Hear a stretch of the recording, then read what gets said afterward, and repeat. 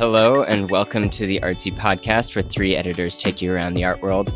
I'm your host, Alex Forbes, stepping in for Isaac this week. Isaac's actually joining us, but from Philly, where he's just spoken at his alma mater. Isaac, have you managed to grab a Philly cheesesteak yet?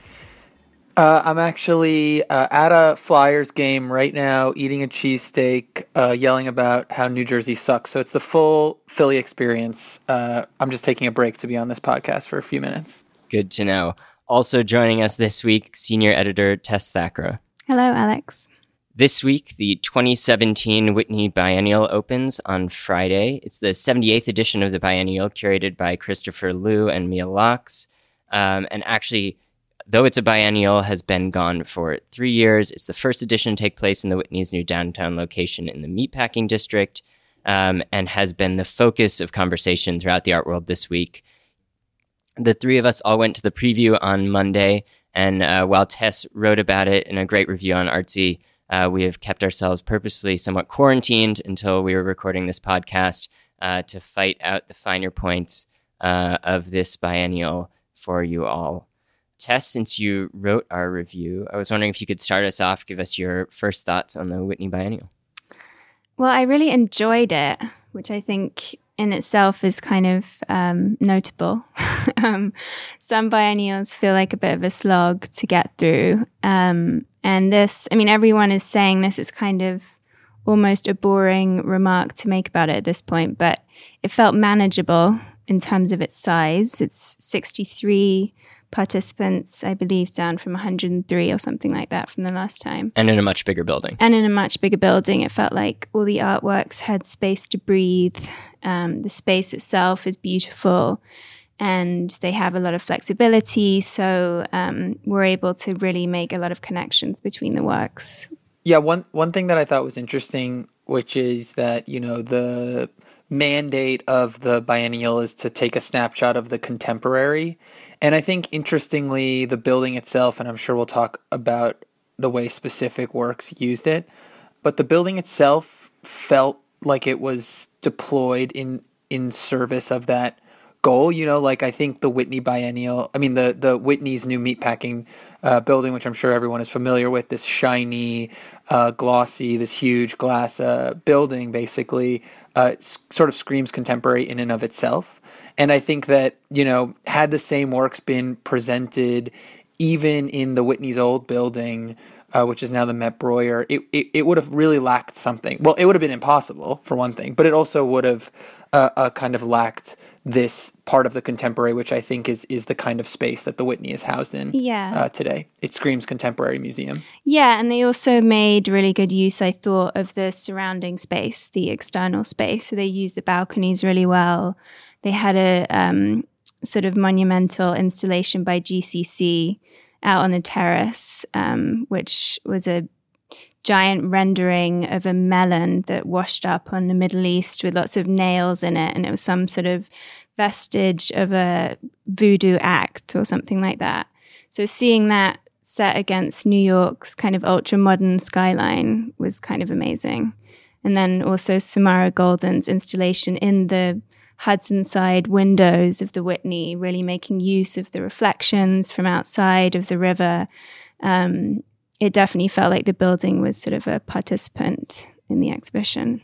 Yeah, I feel like, Isaac, to your point about kind of the snapshot of contemporary, I can't remember seeing a biennial that had a better sense of both moment and place than this one. I kept walking around and thinking to myself, like, this is about everything that I want in a Whitney biennial. It had, you know, the big name artists that, or not even big name, but very kind of present artists on the kind of contemporary landscape, whether that's a great new piece by Anneke Yee, or as Tess was saying, the Samara Golden piece, while also introducing a lot of new artists who I personally was less familiar with, and having some historical weight too. It kind of just really ticked all the boxes in a way that was almost chillingly calculated. Yeah, it's funny that, because as I was writing my review, I almost criticized it for being tidy.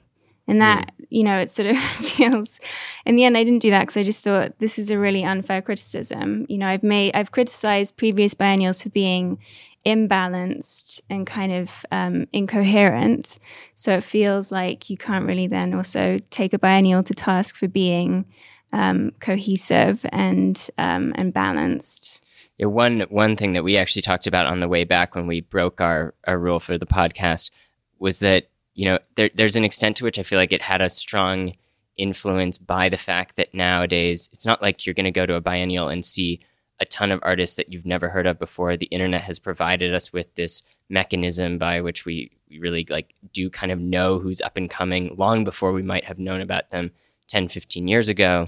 But it seemed like Chris and Mia really kind of took that and used it to the best of its ability to put together a show that was exceedingly relevant. Room after room you walk through, and I know you wrote about this room in the piece, and I'd be curious what everybody's feelings about it were, but the room that combined Henry Taylor's work with Dina Lawson's photographs just kind of took the temperature of just something I wouldn't necessarily have even expected to see in the biennial, but was exactly what I wanted to see in this biennial. Yeah, and they worked really well together, I should say. Henry Taylor makes sort of monumental scale paintings of ordinary Black Americans, and Dina Lawson photographs Black Americans of the African diaspora. And the two artists, actually, the wall text said something about their having had a creative dialogue across years, and that's not something I'd heard before, so I actually looked it up, and it seems they're close friends and collaborators, which makes a lot of sense seeing their work together because it really resonated. But that sort of touches on probably the thing that I was most impressed by overall, which is that it felt that the tone and sort of pitch of the biennial overall felt really on point. And I think what I mean by that is that the artists, or many of the artists, were sort of addressing our political and social climate earnestly, but not hitting you over the head with it, foregrounding human individuals, ordinary Americans. It felt like you could really have an encounter with American people through the exhibition, which seems to me to have a particular potency right now. Yeah, and it really took the Henry Taylor work of Philando Castile's shooting that I feel like I had seen somewhere, but then to have that immediately in a biennial, in short order after when it would have had to been made, because the curators, I think, did make a point to say that a lot of this had all been figured out before the election, so I think we can't really make too much ties to necessarily the political situation we're in currently. But even that kind of seeing that immediacy brought into it was really nice. Yeah, I mean, I think it's interesting because I don't know if you guys have read, Jerry Saltz calls this biennial Hillary Clinton's biennial because it was formulated before the election, which I think is kind of a strange mapping onto the exhibition, that sort of framework. I mean, I really think in like a very intelligent way, these works sort of are very political, are very powerfully addressing contemporary politics, but it genuinely wouldn't have mattered if Hillary Clinton was president when this exhibition was going on. I still think they would have really packed a heavy political punch, maybe even a heavier one, because a lot of these issues, I think, have been percolating, even though they are contemporary for many years, even into the Obama administration. So I think the curators did kind of an incredible job sort of speaking to our contemporary political moment, but understanding that contemporary political moment would have existed in many ways independent of whoever was in the White House. And that Henry Taylor work is a great example, which was just so powerful. And I also think it's interesting because to my mind, the biennial posed questions that weren't immediately resolved. Like I sort of walked out really pondering what painting the shooting of Philando Castile sort of brought to that moment, or why it was so powerful. And I think that, there was a ton of painting in the show, and there was no question about its relevance as a medium today, even as VR and 3D in the form of Annika Yee's piece was also present.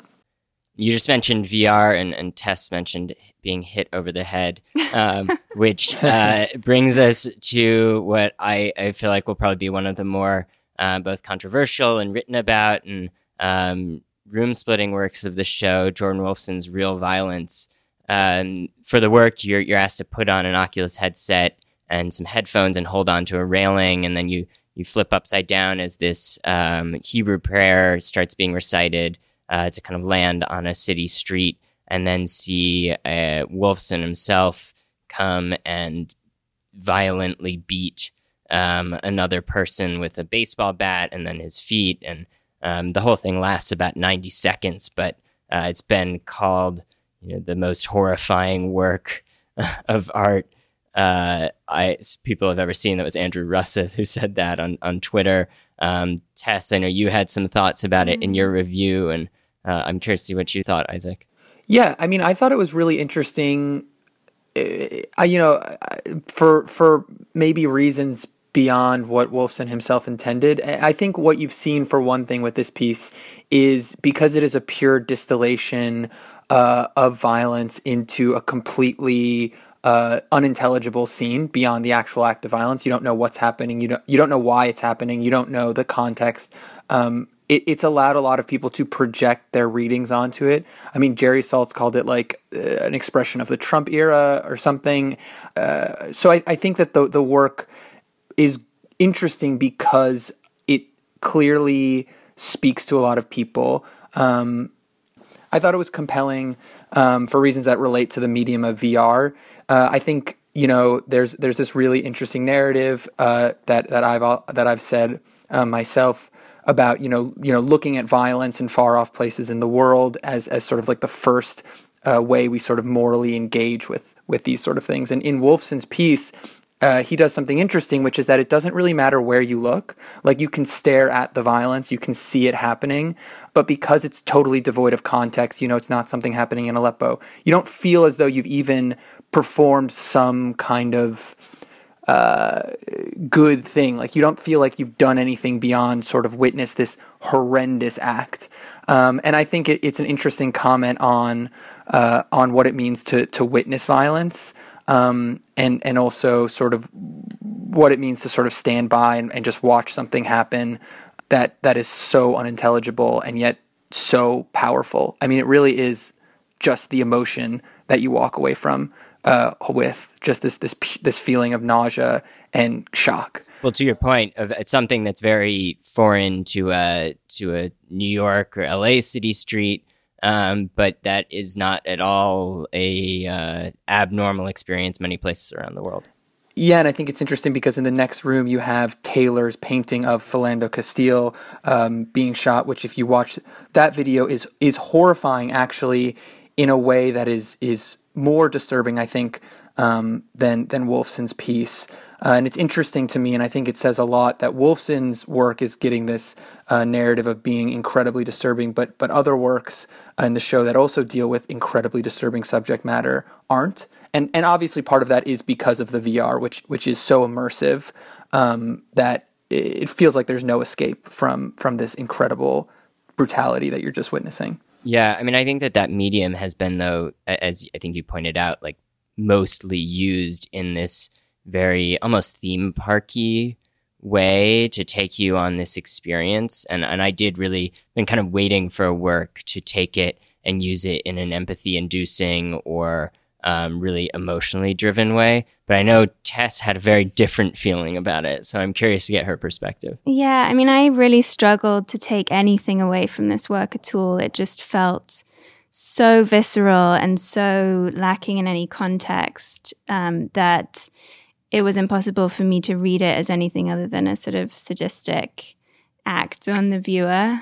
I wasn't able to place it in any kind of narrative or take away any lesson from it. I mean, I didn't, to your point, Isaac, I think to your point, this didn't feel, I feel like I've seen violence before in movies, in real life, that this didn't feel like anything particularly new other than just another example of something really sick that I couldn't take any sort of lesson from. There was something about it that was, to me, more like somewhere in between real life and Grand Theft Auto. I'm not sure, like, at different points. I also knew what I was getting when I put the headset on. I'm not sure if either of you had no idea what was coming. I didn't know. I had no clue. No. I wonder how that affects the experience. But there is that like video game part of it just by putting on that headset and having it be slightly...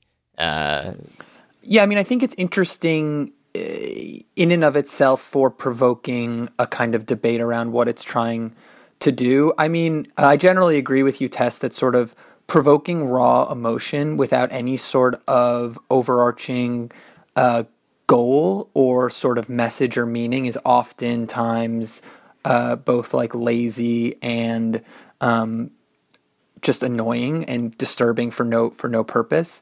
I think that this work is provoking in other ways than that, though, and I've sort of been stuck thinking about it, whether I want to or not, in a way that I don't think many works of art have really had that effect on me.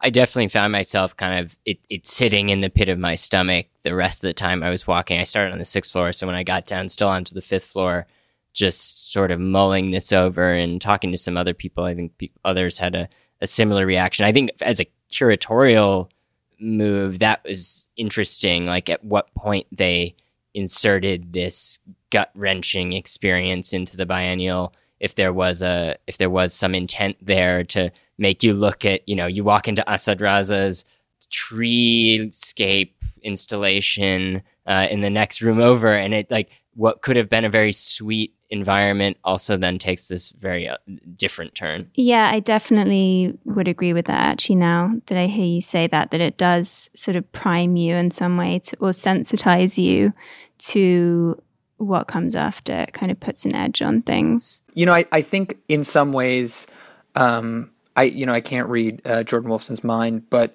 I would say that a lot of whether or not that work is good or bad depends on actually how critical and thoughtful you are of it.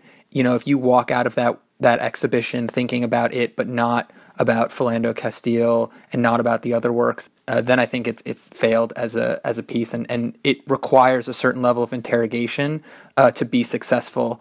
And I think that's what makes it difficult and also ultimately good. There was a good counterpoint, I thought, on that floor, which was the work of an artist known as Puppies, who I don't know at all. They had a piece up on the wall which sort of resembled a very carefully crafted metal hinge, very smooth surface. And so I leaned in to look at it and was sort of admiring the detail of it, and then read the wall text and discovered that these are the dismantled triggers of guns.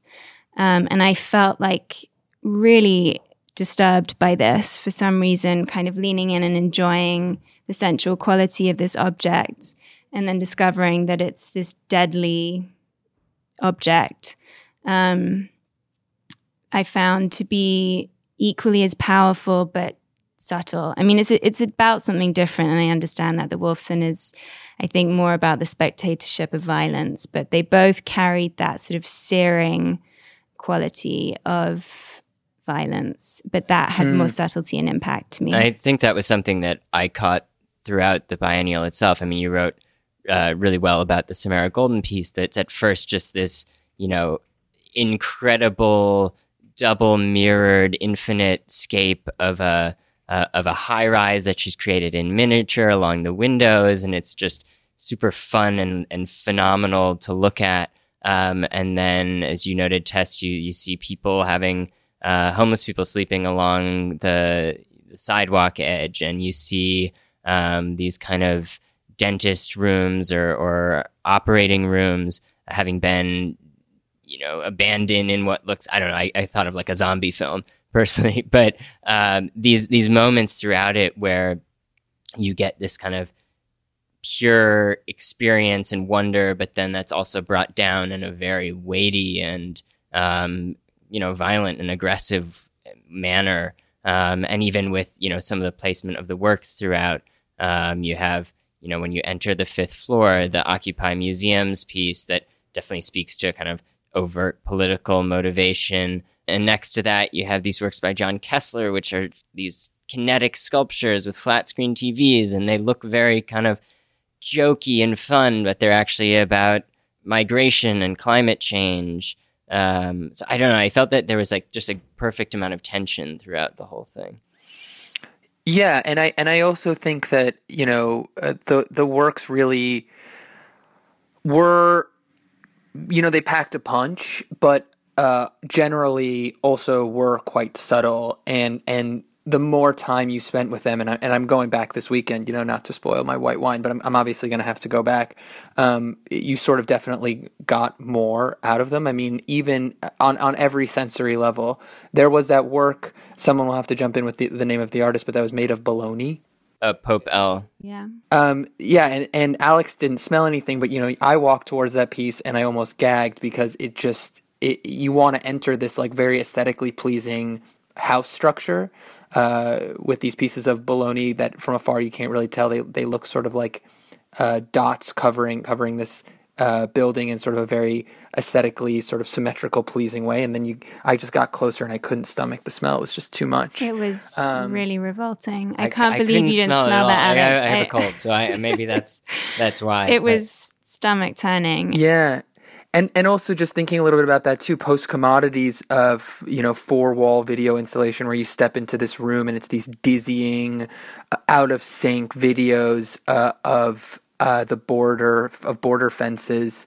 And so you feel incredibly claustrophobic in a space that's not really all that tight. And that feeling definitely stuck with me long after I had exited that piece and exited the building. I mean, it's just, it helps you understand our current climate, our political atmosphere and world, and the experiences of other people in a really tangible way that's not easy to shake or isn't, simultaneously smart but not over intellectual.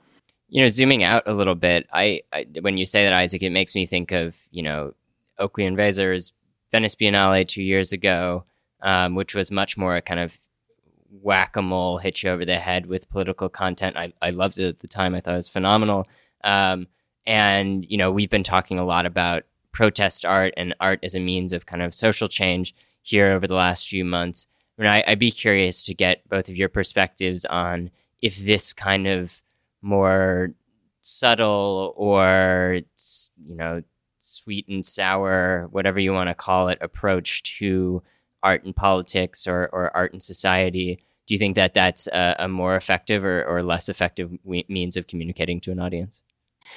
I actually loved Oakley's exhibition as well. I loved them both in different ways. And I think Oakley's worked, it was making an extremely strong statement. You had absolutely no question about what he was trying to do with that exhibition. I didn't feel like it hit you over the head with it because there was still a lot of really nuanced, moving pieces in it that felt very human to me. This one overall felt more subtle, but equally sort of affecting and potent. Yeah, I mean, I think the, idea that there is one silver bullet way to address politics, especially today, is a little limited. I think that, a space like the Whitney is going to put on a certain kind of political exhibition. A space like the Brooklyn Museum or even the Queens Museum are going to do a different type of political engagement. And then those outside of institutional spaces are going to do their own thing. And it's through that sort of multiplicity of approaches that I think ultimately the strongest kind of political engagement occurs. Because you never know what changes someone's mind. I don't really think. I think you just sort of throw everything at everyone and hope something works. I think also where you kind of get into difficult territory is if the curatorial conceit becomes pretentious or convoluted. And in both these iterations, it just felt like you had a sense that the curators are clear-headed and they know what they're doing and they kind of are on the same page and are interested in work that's accessible, and engaging and that really relates to the human experience in a way that a lot of people can, I think. Yeah, I mean, I think we should give a shout out to the curators because I talked to four artists for a preview piece that I wrote on the biennial, and they all just praised Chris and Mia to the heavens, as even to artists, Casey Golan and Victoria Sobel, who have made institutional critique and access to arts and education part of their practice. Two people who I wouldn't expect to be predisposed to enjoy institutional structures, thought that there was a real genuine engagement with the work. And I think you saw that, even though we don't have the testimony of every artist, you just saw that in how well the show came together. You can't fake something like that. It really needs to be real, and it's there. Indeed. Well, congrats to Chris and Mia and to the Whitney Museum in general. I think resounding conclusion here is it's a great show, and everybody should make a point to go and see it if you're in New York or planning to be in New York over its run. And if you're looking for something else to do, though, I think Isaac has said that he plans to do the same thing over and over again and seeing the Whitney Biennial as many times as possible. It's now time for where in the art world will you be drinking white wine this week? That's harder to say than you'd think, Isaac. Congrats on pulling that off every week. I make it look easy, but that's just because I'm a pro. Tess.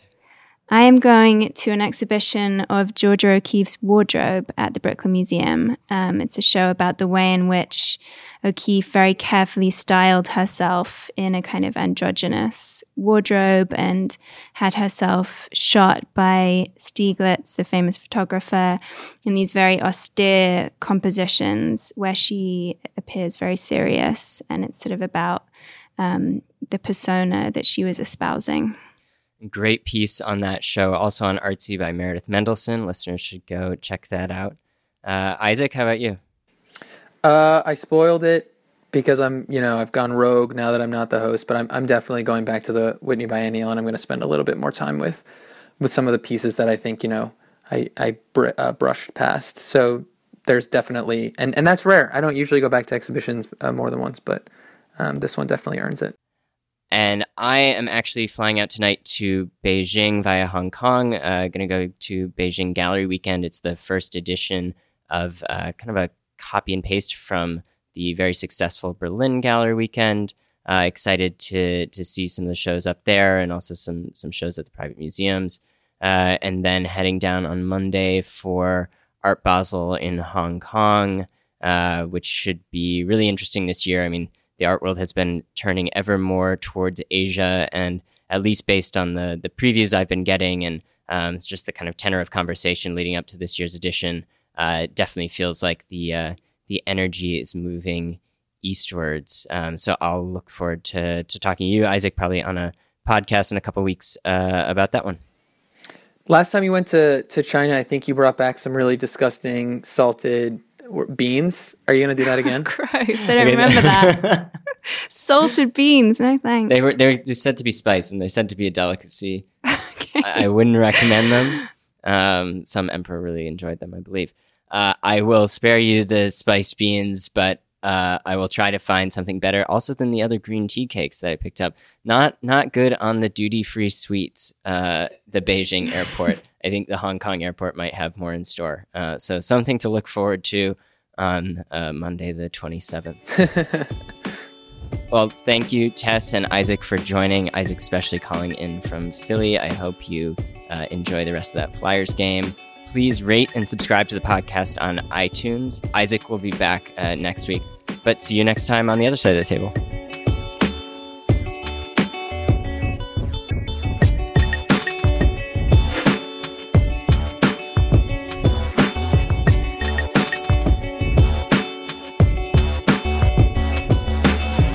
Production assistance was provided by our editorial associate, Abigail Kane, and theme music was by Broke for Free.